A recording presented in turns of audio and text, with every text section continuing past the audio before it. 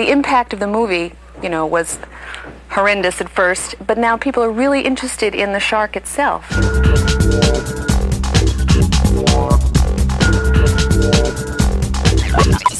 Hello, and welcome to the Empathy Machine podcast. I'm Andrew Ford, and joining me as always, Josh Ickes. And we are here to talk about a little movie from 1975 called Jaws. Wait, what? I don't know if it's well, we already made the joke last episode about how it's like lesser known, so I don't want to do that again. But okay, good. This is basically one of the most successful movies of all time, and I'm sure there's no shortage of other people talking about it. But now we're going to talk about it. Oh, good. We have unique insights, don't we, Josh? At least somewhat, I think. Hopefully. I mean, we have a somewhat unique experience with it now, I think. That's true. We've done a lot of, I think, research into things that maybe aren't essential to getting a full picture of Jaws, but are nice little things to know about.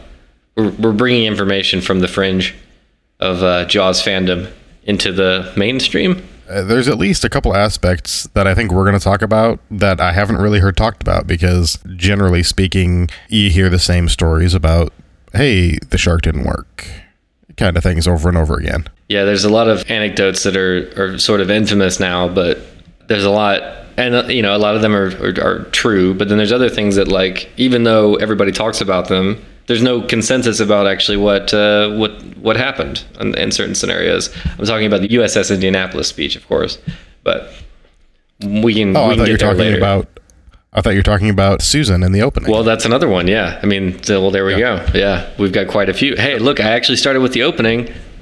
I didn't jump to the end this time like I usually do. That's you jumped to the middle.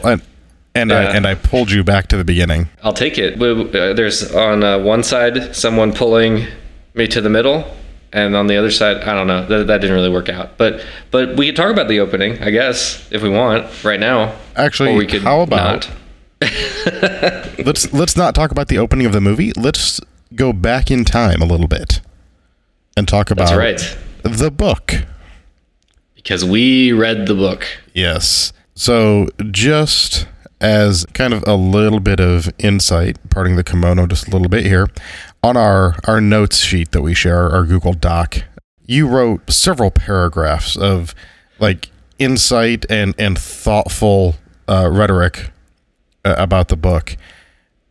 Initially, I mean, I filled mine out a little bit more, but initially mine was just the first line, the first sentence that I wrote. Mm-hmm. That's what I was going to leave up there, which it's 3 words, and it's just, oof, this book. That was my review originally. We've talked a little bit about it, but I would kind of like to talk about some of the elements from the book that didn't make it into the movie. Mm-hmm. If those would have added, were they smart to keep them out? Stuff like that. I think we could start with the opening of the book, actually, because it opens much the same way the film does. Mm-hmm.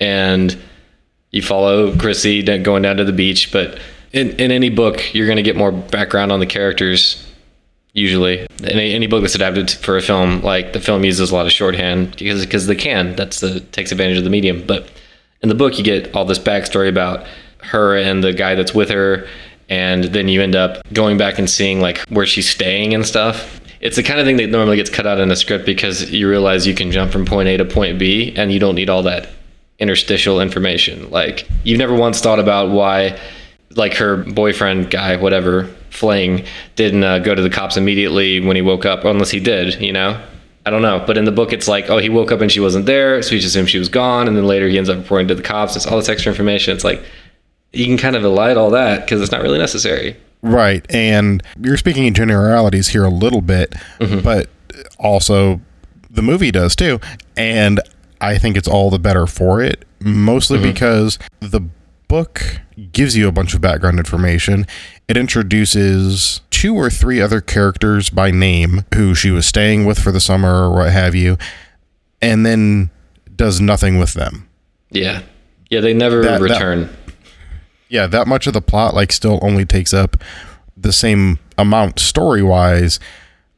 It doesn't amount to anything more, but he tries to feed all this other information, and it's where he starts setting up the summer people versus the locals. Mm-hmm. And it seems to play a much larger part in the book. Mm-hmm. There's a conflict because Chief Brody is a local as opposed to an import, which he is in the movie. And in the movie, that makes him kind of the stand-in for us in a lot of ways with regards to the town. Like, they're allowed to just come out and say things that should seem obvious to any locals because Chief Brody's brand new at his job. Mm-hmm. He starts setting up all of this haves versus have-nots, the rich people versus the poor people. This early in the book, I was already getting the idea that Peter Benchley doesn't like people with money very much. I mean, who does? I mean, let's be real. It's like the 1%, they take everything. They own 99% of the wealth. Yes. It's terrible. Wait, is that the ratio? Is that how forget. That works? I think so. At any rate. That's not how it should work. He fucking hates them. Yeah. He doesn't like people with money, and he kind of doesn't like people in general, I think. A little bit of the story behind how he wrote the book, because I also read a book he wrote about, it's called Shark Trouble. Uh-huh. And it's mostly, it is nonfiction. It's mostly about his like adventures with sharks after writing Jaws. And now he's like he was, before he passed away, a very big advocate for sharks. Sort of after people, I can't imagine why, but after Jaws became a success, people were terrified of sharks and thought they deserved to die. And he was more of a conservationist later in life. But he does talk a bit about why he wrote Jaws. He actually came from a bit of money, if I'm remembering right. And his dad put him in touch with the publisher, and the publisher was like, here's an advance if you write this book. And then he had to write this book in a hurry, essentially. And I think you can maybe tell a little bit that it was written quickly. And I think there's a resentment. He felt that he had to write something really fast, not to psychoanalyze him too much. He had to write something really fast. They didn't really feel like writing because he got a pitch bought. And he maybe there's some kind of psychological stuff going on there with him that doesn't necessarily mean that he hates people, but he ended up creating a book full of hateable people who do hateable things. And I feel like a lot of the stuff he sets up with the town and with the townies and like the haves and have-nots, he also uses it to drive sort of what feels like a really, really forced kind of wedge between Chief Brody and his wife, Ellen. I don't want to talk about that just yet because that could be there's a lot there. Too much. The other big thing that was cut out of the movie from the book was Mayor Vaughn's mob ties, which are not very, I don't know, why don't you talk a little bit about how they're played out in the book? Because they're not very well explained. No, and that's how it plays out in the book. It's really, it's kind of frustrating because he keeps teasing that Mayor Vaughn there's something mysterious. There's an additional reason why he's pushing to open the beaches. And I don't know that the story requires that. It actually kind of seems to me at least, to take away from what should be the primary motivator, in that he's invested in the town just as a person. He lives there.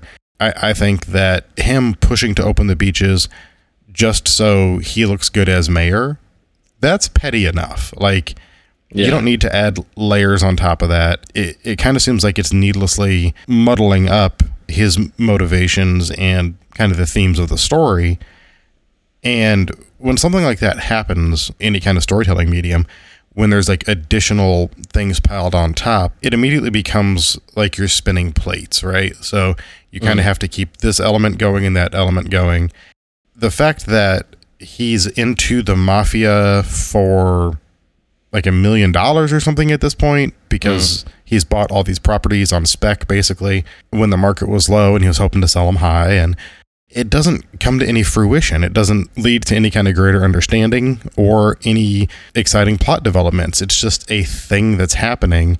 And in a book that by and large I think seems pretty like naturalistic and kind of slice of life about the town, it seems like this weird genre imported element that doesn't really need to be there. You know, it seems like it's kind of brought in from him wanting to spice it up and make it a little more exciting. But I think it would have served just as well if that element hadn't been there at all. Oh, absolutely. I think he literally just leaves town at a certain point. Like he leaves, you don't even see him leaving. He like leaves a note or something. Like he's pretty much just gone. Yeah. and how the character acts is how the book treats a lot of these plot lines. I feel like, I'm not saying that like everything has to always get resolved, but I did think a lot of the book Salem's Lot while I was reading this, because it's a portrait of a small town in crisis, and Stephen King does a fantastic job of going and visiting a bunch of different characters, and the time you spend with them seems generally to add to the theme, the message, or the plot. It doesn't seem just needless and, for lack of a better term, masturbatory, like maybe some other elements of Jaws the book do. Would you care to lead us into the other thing that was cut out of the movie? Oh, I was already going on a tangent about Stephen King and talking about how much better he is at character. Oh. But we can go... I mean, we can dive into these murky waters too.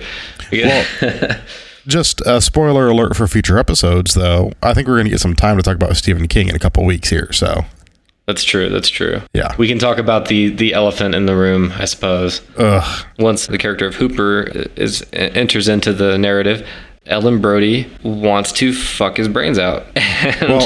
And this is part of the wedge that was put between Mr. and Mrs. Brody here, is the fact that Ellen used to be a summer person. She and Martin fell in love, and now she's a local, and she doesn't quite know how to go from her life of privilege, I guess, to being a local in this tourist town.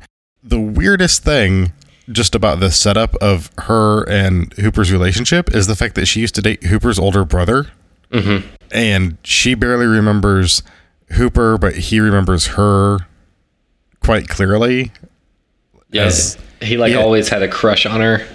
Yeah. And I don't know if they get into like the actual age gap in between them, but it seems a little bit icky just from the jump, even, a little bit suspect of this guy kind of like holding a torch for Ellen all these years. And yeah, they immediately, and it seems like it's for no other reason than he also comes from money. Like that she is just all kinds of randy for this fella. Just all kinds of randy, and I mean, it's a randy lunch. Oh yeah. She meets him for lunch at a hotel out of the way.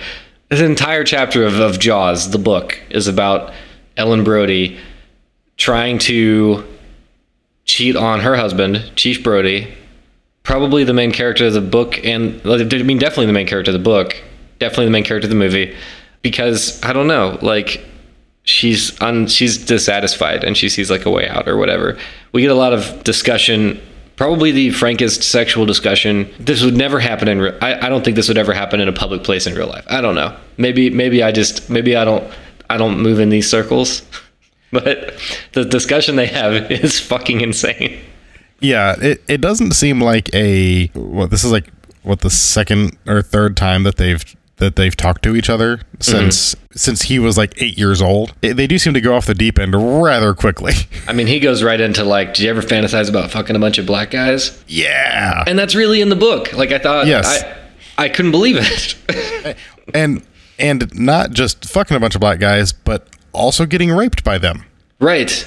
Yeah. Like Mel Gibson brought up in his famous jacuzzi tapes. The jacuzzi tape. Oh God. It's insane. And and what's even more insane, and she's like, she doesn't like dismiss it out of hand, or so. There's no, and it isn't about whether or not it's like politically correct. I mean, that's we passed that a long time ago in this scene. It's just like, where did this come from? Like, who was Peter Benchley hanging out with? Like, what was his life like that led to this? And what's fascinating about it too is the entire chapter is the conversation about what they're going to do. And then we completely, which I'm fine with at this point. By the time we get to the end of the conversation, I'm like, I don't want any more of this. I didn't want any of it to begin with. And then it gets to the end, and they completely elide this actual sex scene. It's like goes straight to her going home and like, I got to throw these away, throw the underwear away so Brody doesn't catch it. And it's just like, man, like that whole chapter. And Chief Brody never finds out, right? Like he doesn't find out that she cheated on him. No, but he's suspicious the whole rest of the book, and causes him to resent Hooper even more than he already does, just because he's suspicious. And I don't know that he ever actually even verbalizes it, even internally. He keeps saying things like, where was Hooper on that Wednesday? And it just seems like he's incredibly intuitive that he figured this out within about 30 seconds, but also kind of an idiot because he never actually reaches the conclusion. It's really strange. It seems just like thrown in there to create more melodrama and tension between the two dudes, which doesn't need to exist. It's really weird. And then the book seems to be like punishing the character of Hooper. I mean, it seems to be punishing everybody, the reader, everybody. No, it's like as punishment for contributing to marital infidelity. Hooper is viciously eaten by a shark. Yes. And not only that, he's proven wrong in that the cage was not sturdy enough. I think, but he's still standing by like the cage is fine. And then so he's proven wrong intellectually. He's disproven, and then he's eaten, which apparently, not to skip ahead too far, but apparently in the movie he was also supposed to die initially, but then they got really good actual footage of a shark that they wanted to cut in where the cage was empty, and so they worked it out so that he could survive, which to me just seems like, I mean, obviously it's very well executed in the movie, but there's no need to, I don't know. There wasn't a need to kill him in the book either. It doesn't really, the story function is just, it just doesn't make any sense. I don't know. No, it's just this other thing about the locals versus, the summer people, it seems like. It's kind of like everybody who's on the outside of society, Quint, Hooper, everyone who's on the outside of like this little clique seems to just be punished and just not cared for. One of the things that's interesting that we do get in the book that it's not directly replicated in the movie, but kind of the feel of it are the little interstitial moments at the end of some of the chapters where Benchley, and this is, I think, some of the best writing. The book itself isn't badly written. It's not, like overly laborious to read or anything, but these little interstitial moments where we get generally anonymous people from the town interacting with each other, and it's like thin slices of kind of humanity that were really nice. What did you think about how that vision of the town played against the fuller vision that we actually get? I think he abandons it after the first, like it's only in a couple of early chapters, and he sort of foregoes it in favor of all this other melodrama and nonsense. And it just, I don't know, like it worked. Like those are the best parts, and they do seem to at least have been an inspiration or a launching off point for the film, basically making all these individual characters, casting a lot of locals and local actors, but also like just giving them all complete, like giving them so much life and having the town around the main characters be really vibrant. And I feel like what happens with, like, as the book goes on, the shark's threatening the whole town, and that's what the movie figures out. It's like, they need to save the whole town. We need to like the whole town. And that raises the stakes, and we care more about what's happening. But in the book, it's like, it just gets more insular. Like, they have to kill the shark. Brody has to kill the shark to prove he's a man, I guess. Right. And it doesn't, I mean, there's so much more going on in the film, and I don't want to just be shitting on Peter Benchley and the book. I think we both agree that the book isn't great, right? Yes, yes. But it did serve as a launching off point for one of our favorite movies, and it basically reads like a first draft, and the second draft is always going to be better than the first draft, and so on and so forth. And Spielberg had plenty of time to redraft, and he had plenty of writers helping him out, and he has a great storyteller's instinct in the first place. So it's not really fair to compare him as a storyteller to Peter Benchley, or to hold Benchley to that standard, I don't think. But it's interesting to see how well the film executes things that were executed so poorly in the book, and how wise it is about the things it changes. and how grateful we should be to have the movie be as good as it is. So I think we can both agree that it was wise for the filmmakers to cut out certain elements of the book that would have muddied the waters, no pun intended, of the film. Can we talk a little bit from like a craft perspective, how these other things may or may not have worked in the movie and kind of what that would have done to the film, you think? I think the big one is the mafia subplot. Mm-hmm. I think they make the character of Mayor Vaughn much richer by simplifying his, like, what's driving him. His goal is just to keep the beaches open so that the tourists come, which makes complete sense. Right. For it to end, and you get that about you understand that that's the main driving force behind the economy of the town.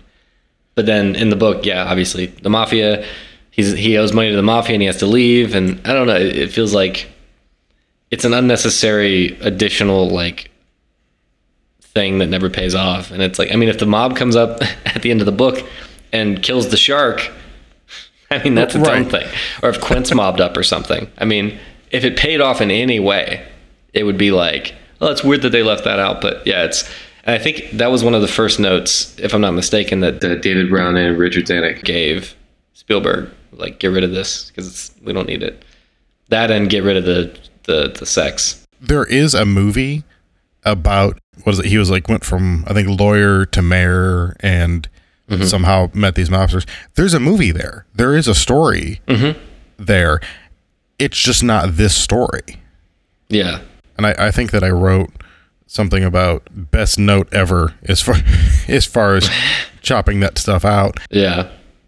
Because it streamlines this other element of it, and it puts all the focus on the shark. Everyone has their own reasons. And I think this is part of like Spielberg's humanity in the way that he treats his characters.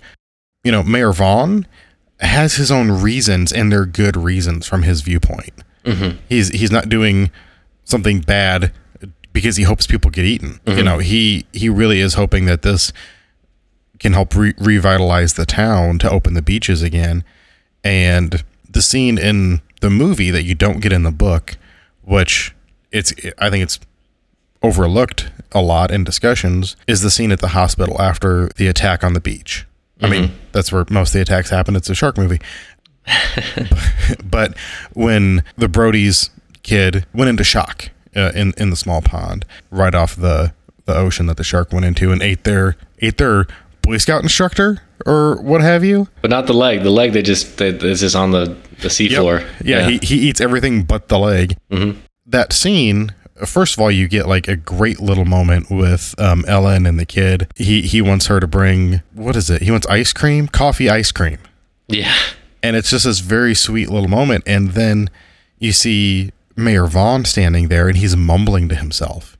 He's trying to figure out his own justifications. And Murray Hamilton. It takes a lot to play a scene like that correctly, I think. Something where you're talking to yourself in a panic. Like, there's way too many ways that can go cheesy. But I think that it's done nearly perfectly, that he really does seem to be working through his talking points versus what he just witnessed. And the little fact that comes out towards the end of the scene where Brody confronts him and tells him, no, you're going to sign this order. We're going to close the beaches. We're going to hire Quint. You know, I don't care what it costs. You're going to be a good man and you're going to do this. And Vaughn says, my family was out there too.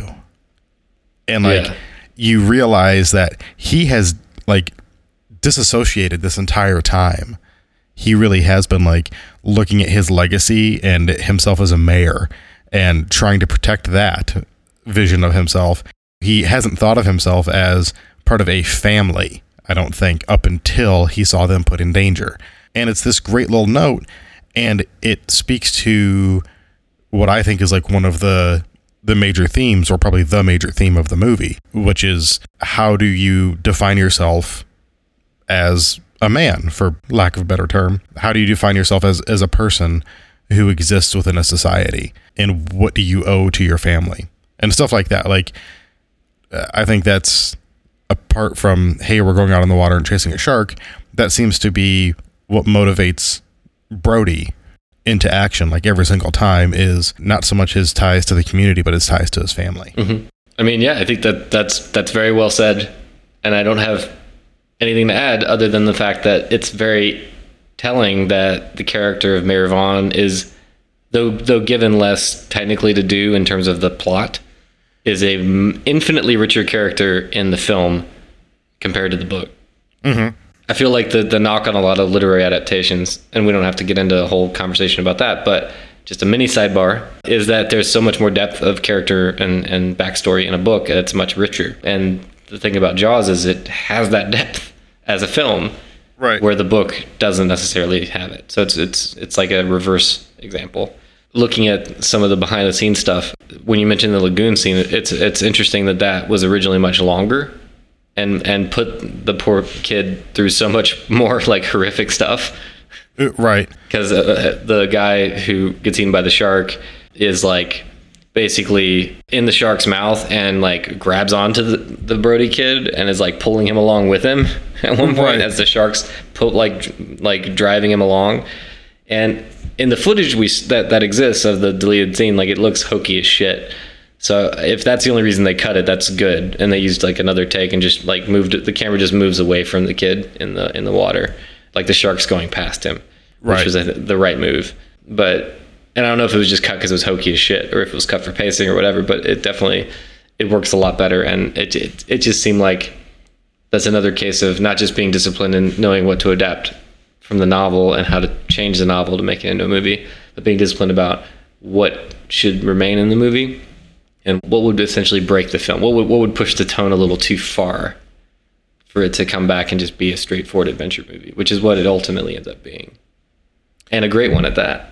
Right. What do you think about the fact that in later years, and I don't remember which source I found this in, but Spielberg regrets, I think, putting the kids in danger and maybe the death of Alex? He thinks that it was a cheap way to get to garner sympathy. Mm-hmm. And, that it was kind of exploitative. Like, do you think that it is? Or is it something that was necessary? It's tough to say. Obviously, I think it works in the film as it is. I know I'm trying to think because I've heard that too, that in later years he regretted it, but I feel like, I don't know. I mean, yes and no. It doesn't feel exploitative because I don't think he's capable of rendering something so that it feels exploitative. The only thing he exploits is your like heartstrings. He's not really he's not an exploitation filmmaker who's like, he doesn't have that impulse, I don't think. Maybe he does. Maybe I'm completely wrong, but. Well, and the thing is, like, early in his career, most other hands, I don't want to generalize, in a lot of other hands, Jaws would have been just a B movie, a Roger Corman film, basically. Right. I think there would have been a lot more focus on bikini babes and, gore, or the boat would have gone really fast instead of just like floating through the scene sometimes.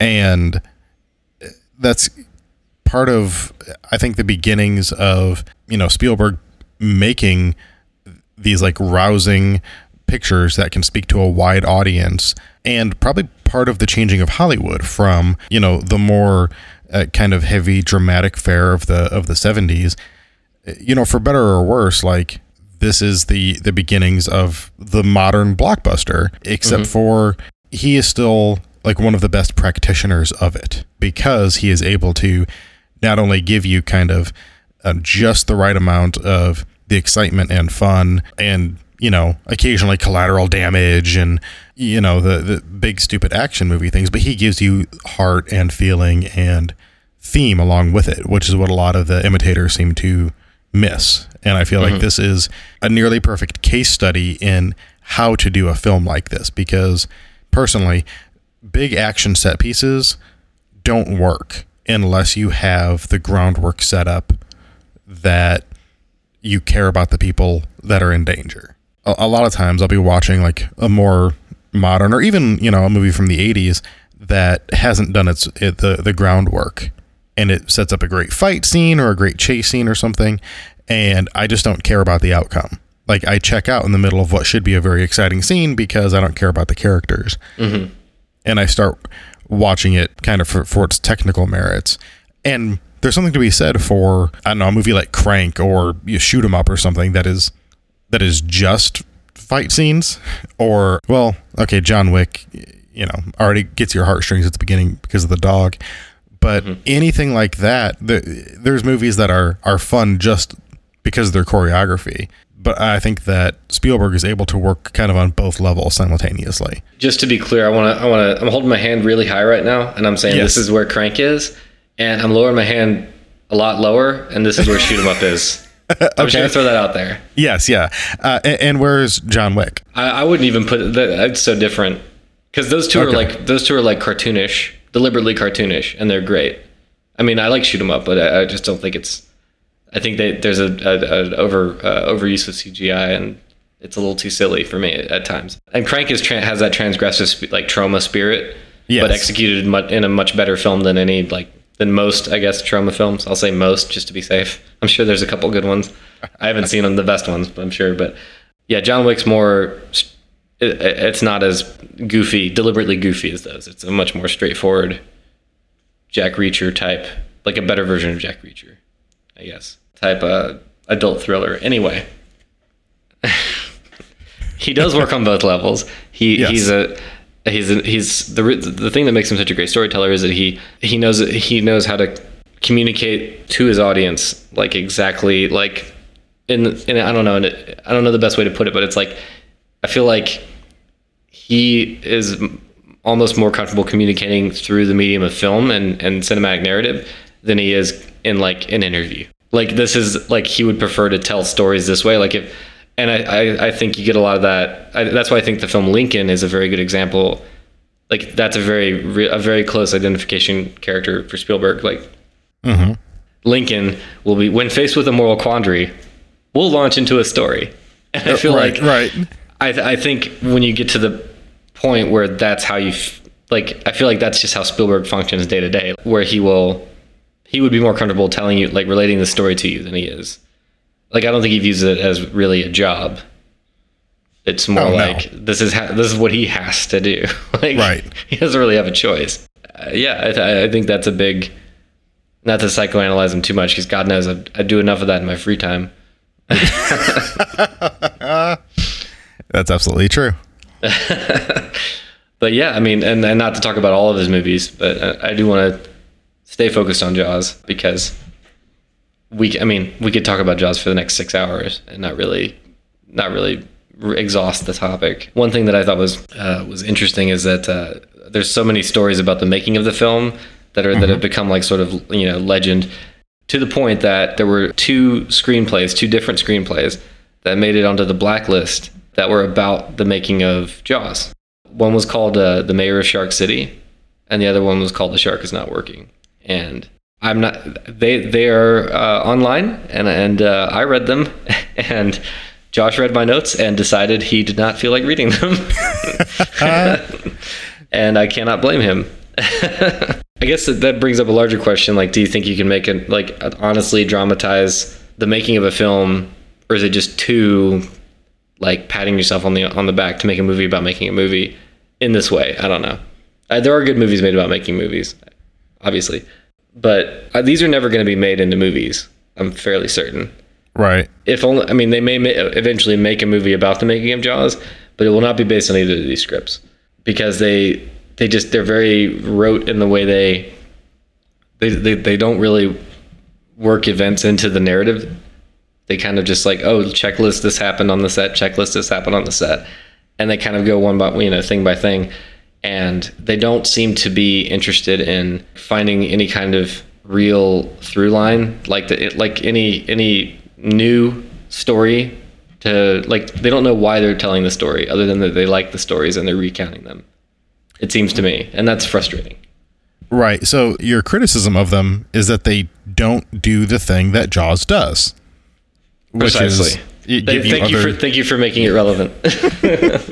Also, I think that I would like for us to adopt the term thing by thing, as any time that a movie doesn't actually have anything below the surface, it's kind of the one thing follows another rules. Mm-hmm. It just goes thing by thing. It's fine. And then this happens instead of this happens because this happens, therefore exactly. This happens. Yeah. The lack of finding anything to say, I think that's what plagues most movies, in my opinion. Mm-hmm. Most unsuccessful films. Mm-hmm. They can work on a lot of other levels, but the difference between something that could be quite good and something that's a classic is, finding another nerve underneath, whether it's accidental or not. Mm-hmm. Sometimes movies stumble upon some other thread that wasn't intended. Over the years, I think George Romero has gone back and forth about whether his movies mean things. Or particularly what they would mean, but the threads of consumerism and racism and all that stuff get brought up over and over again when people are discussing his films. So obviously, at least half of art is in the receiver. Mm-hmm. Those things are super important, and the fact that these scripts could approach something that should be really rich and not really shed any new light, and they just kind of cover it thing by thing, probably in a less successful way than something like Jaws the Filmymentary does. I would venture to guess. I haven't read them, but that Filmymentary you turned me on to was fantastic. The Filmymentary is really great because it basically serves as like an audio commentary, where Spielberg notably doesn't record audio commentaries for his movies or include any on any of his official releases. So you end up getting like interviews in the Filmymentary from Richard Dreyfuss, and some that contradict each other from different people. Yes. And then you get Spielberg talking about the film, talking about making the film. You get contemporaneous interviews from when the film was coming out, and modern interviews, or more modern interviews from when he's talking about looking back on the success and what it was like being on set. And you just get all this information, and you get to watch the movie again, and you get to see the extended scenes and deleted scenes sort of spliced into the fabric of the narrative, so you can see how they would have worked in theory. So it's just a really neat thing that seems to be legal.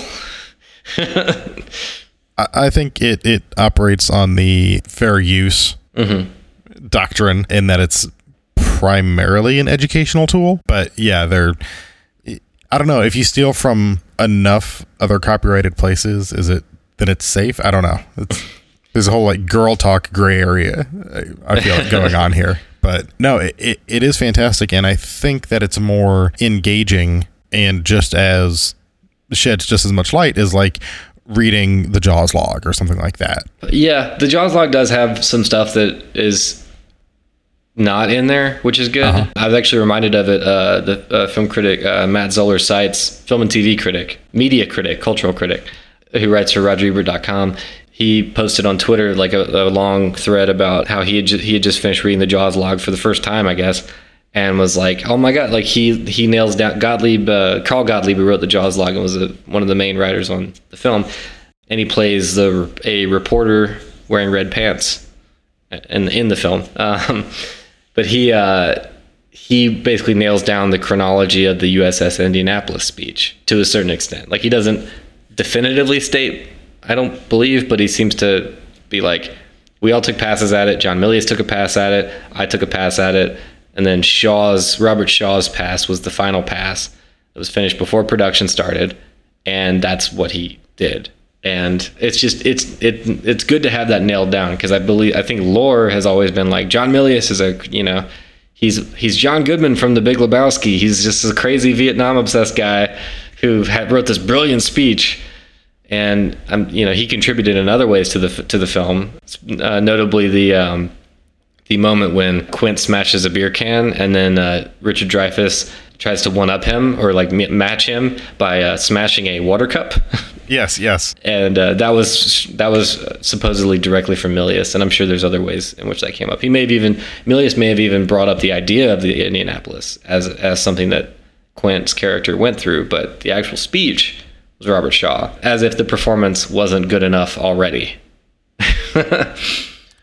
Well, and the Indianapolis speech and the comparison of their scars, that whole sequence, along with one other, I think is what makes Jaws for me.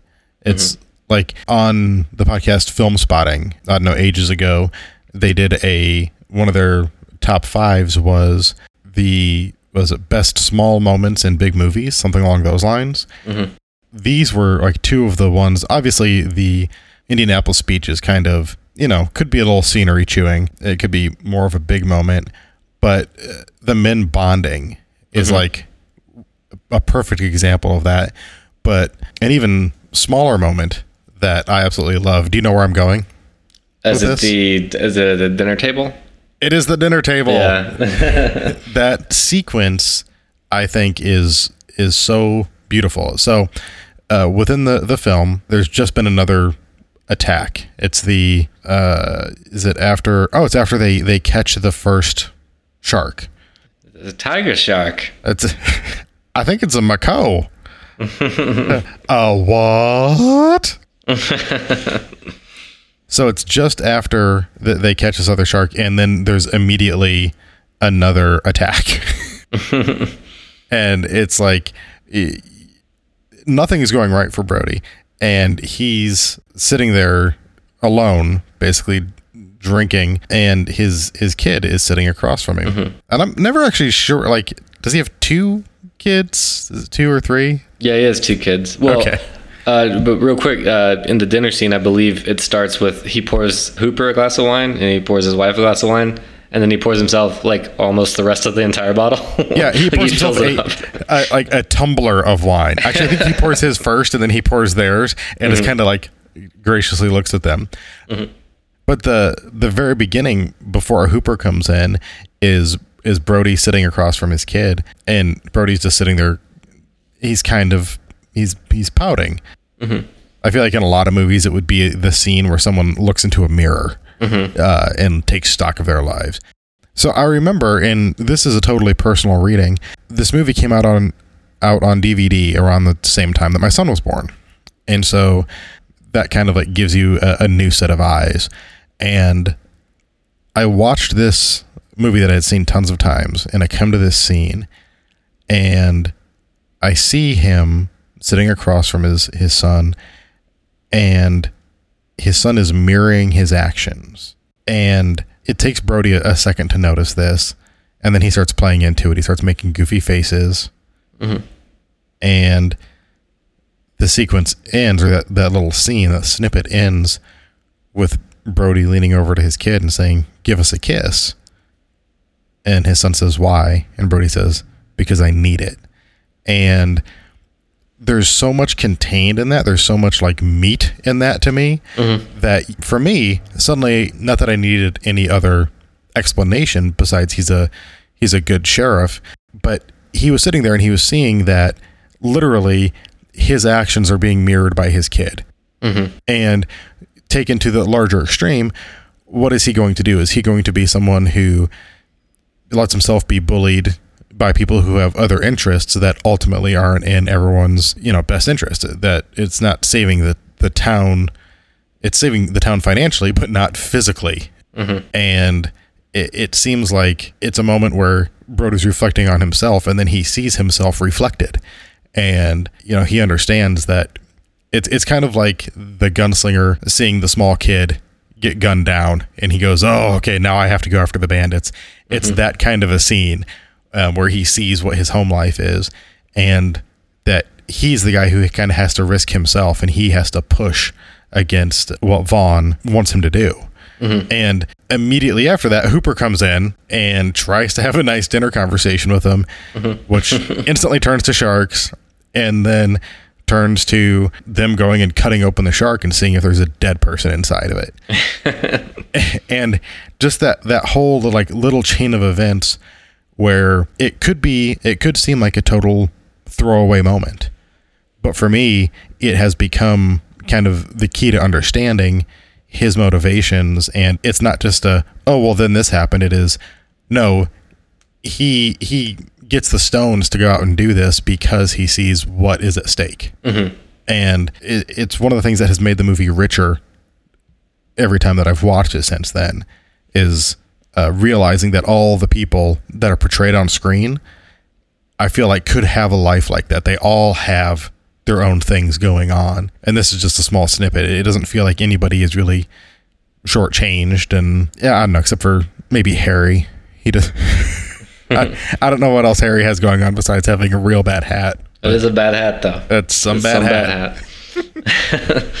That's really, and I think that's and maybe this is reading a little into his, influences at the time, but I feel like that's an influence from Robert Altman, or maybe just Altman was operating on a strain of parallel thinking at the time, because this came out the same year as Nashville, which is a very similar, like, everybody, I mean, writ large, at least 23 people in Nashville have complete stories going on any given weekend.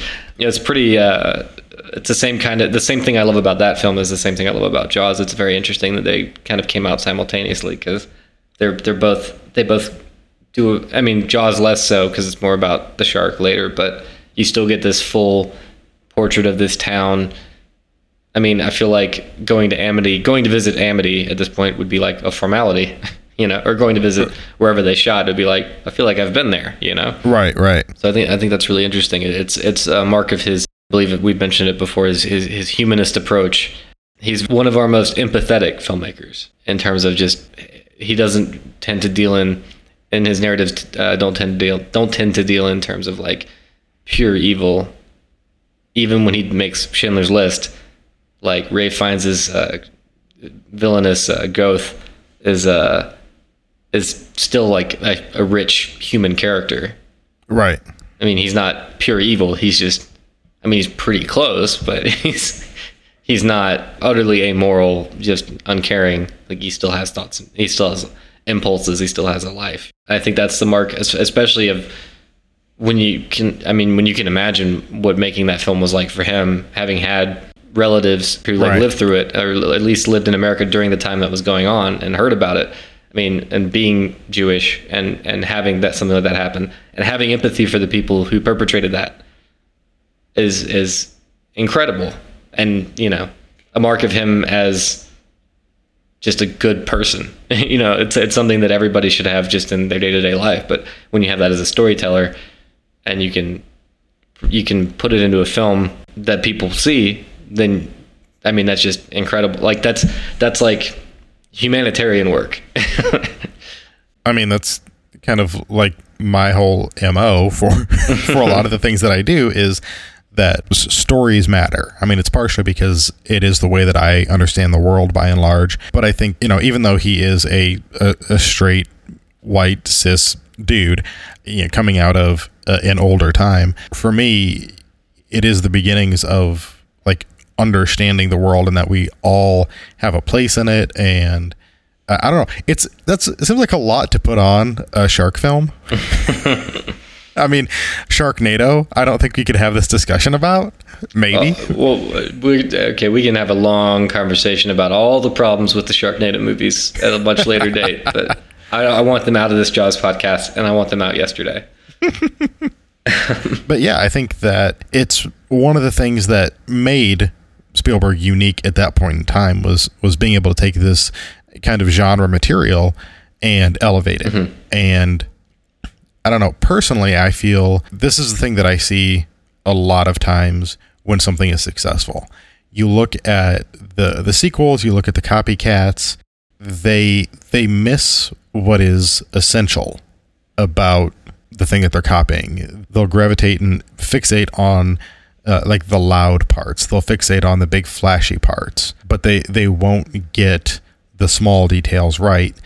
And the thing is, the magic of the original was all in the small details, it turns out. Mm-hmm. And I think that's more the problem that people actually have with sequels and things and remakes, is that it misses the magic of the original. It misses the little things that made it special, as opposed to, there's no original ideas. Well, Jaws was adapted from a book. Mm-hmm.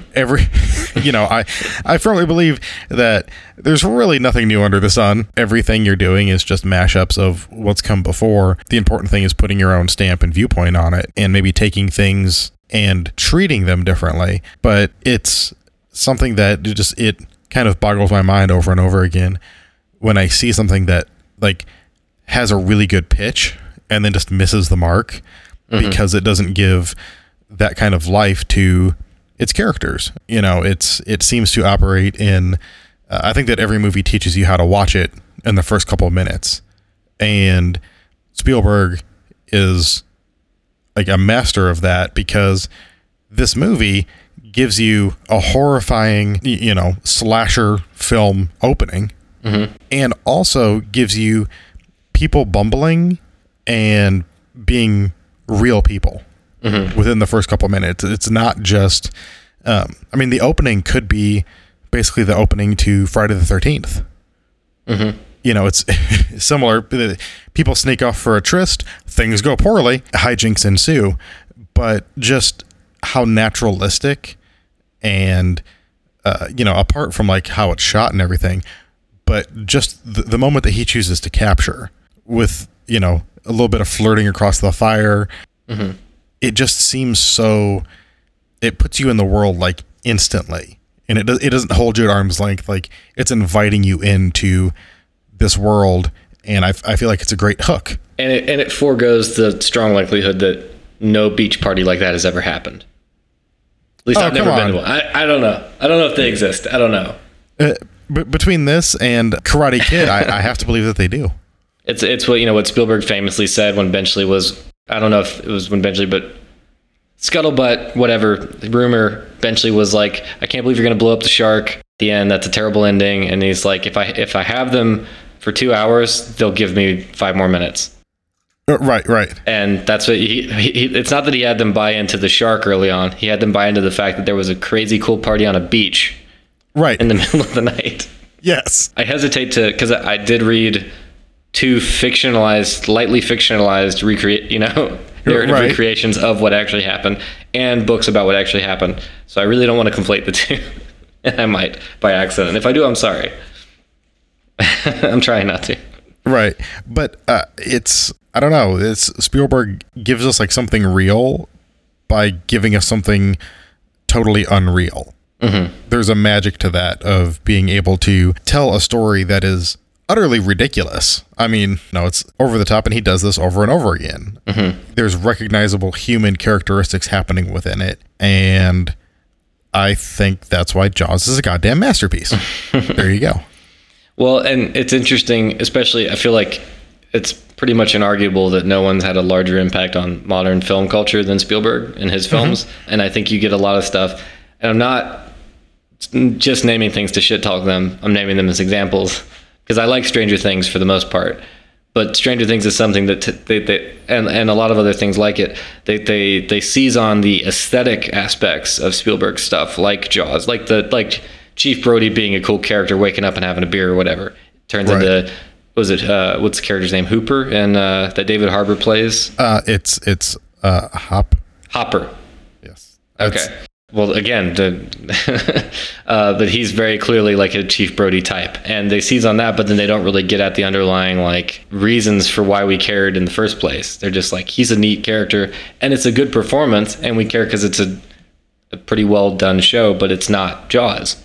You know, he's not Chief Brody, because Chief Brody gets a full complete arc and is just a super compelling character, and Roy Scheider's a great actor.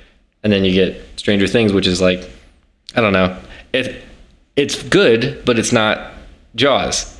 I feel like I'm just shit talking Stranger Things. I'm not trying to do that. I'm using it as an example of a tendency, not just in the things people like, but in an industry that prizes, oh, you can make something look like this? Yeah, cool. Okay, we'll hire you to make something that looks like this.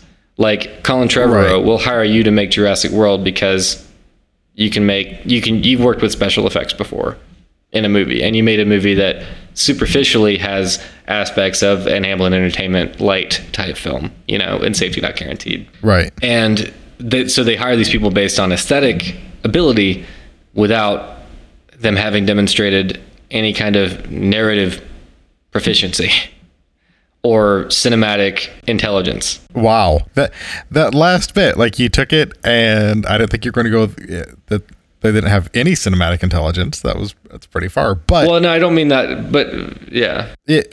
No, but also yes, I totally understand. I agree with you to a point. I mean, I think that's also I mean, it's how we get Jurassic World, but it's also how we get the Sam Raimi Spider-Man films. You know what I mean? Like, Sam Raimi was a weird indie director who I think you don't understand how genius or idiotic someone is until you give them more power. I think that's... I don't know. I think there's a pretty sizable difference between... I'm not saying studios shouldn't pluck indie directors and give them a feature, but because that's... I mean, obviously it works sometimes. Right. But I think when you have... There's a lot more demonstrated in The Evil Dead than there is in Safety Not Guaranteed. And it was also more than a decade before he made it, or at least a decade before he actually made a studio film after Evil Dead, unless Evil Dead 2 was a studio. Yeah, it's studio-ish, I think. It was Dino De Laurentiis who produced that, didn't he? Yeah. Yeah. So yeah. It's a thing where I think through hindsight being 2020, you can always look back and see somebody's... Like here, we're talking about Spielberg. You can look at this and Duel and the things that he tried to do with his TV work, and you see the beginning threads of the humanity and some of the issues that he tackles again and again. Mm-hmm. Whereas you could look at somebody like, Trevorrow or Josh Trank or even someone who's been in the game a long time, like Tim Burton.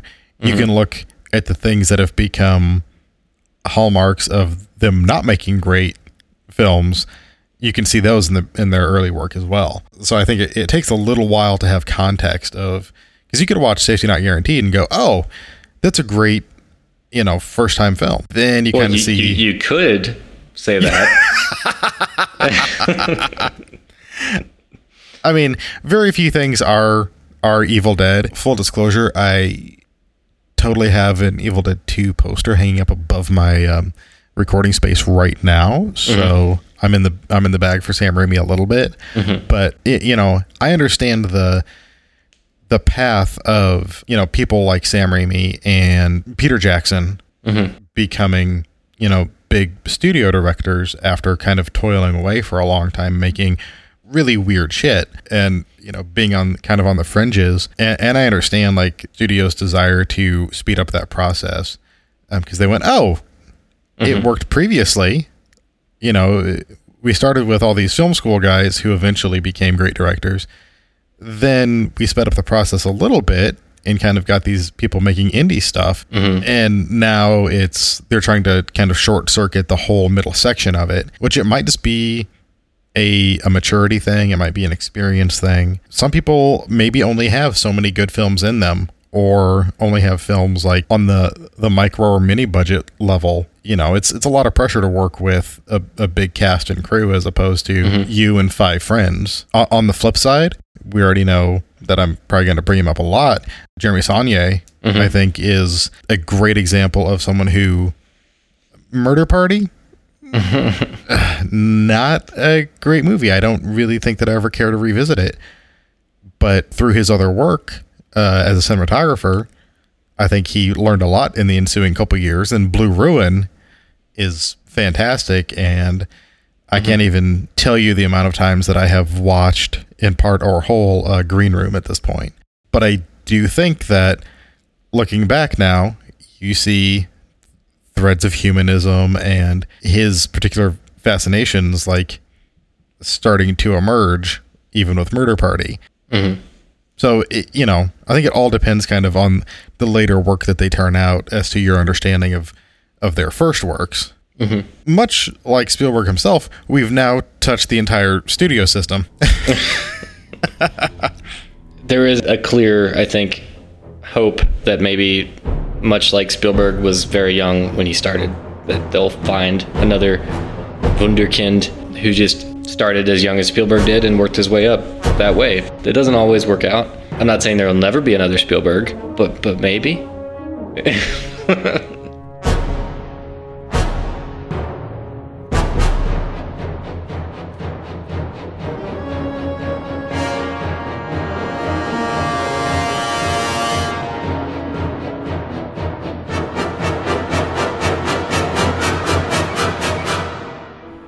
Hey everybody, Drew DeVore here. I'm the editor of the podcast, and I'm here to let you know that we decided to split this episode up into 2 separate parts, mainly because Josh and Andrew decided to talk about Jaws for 3 damn hours.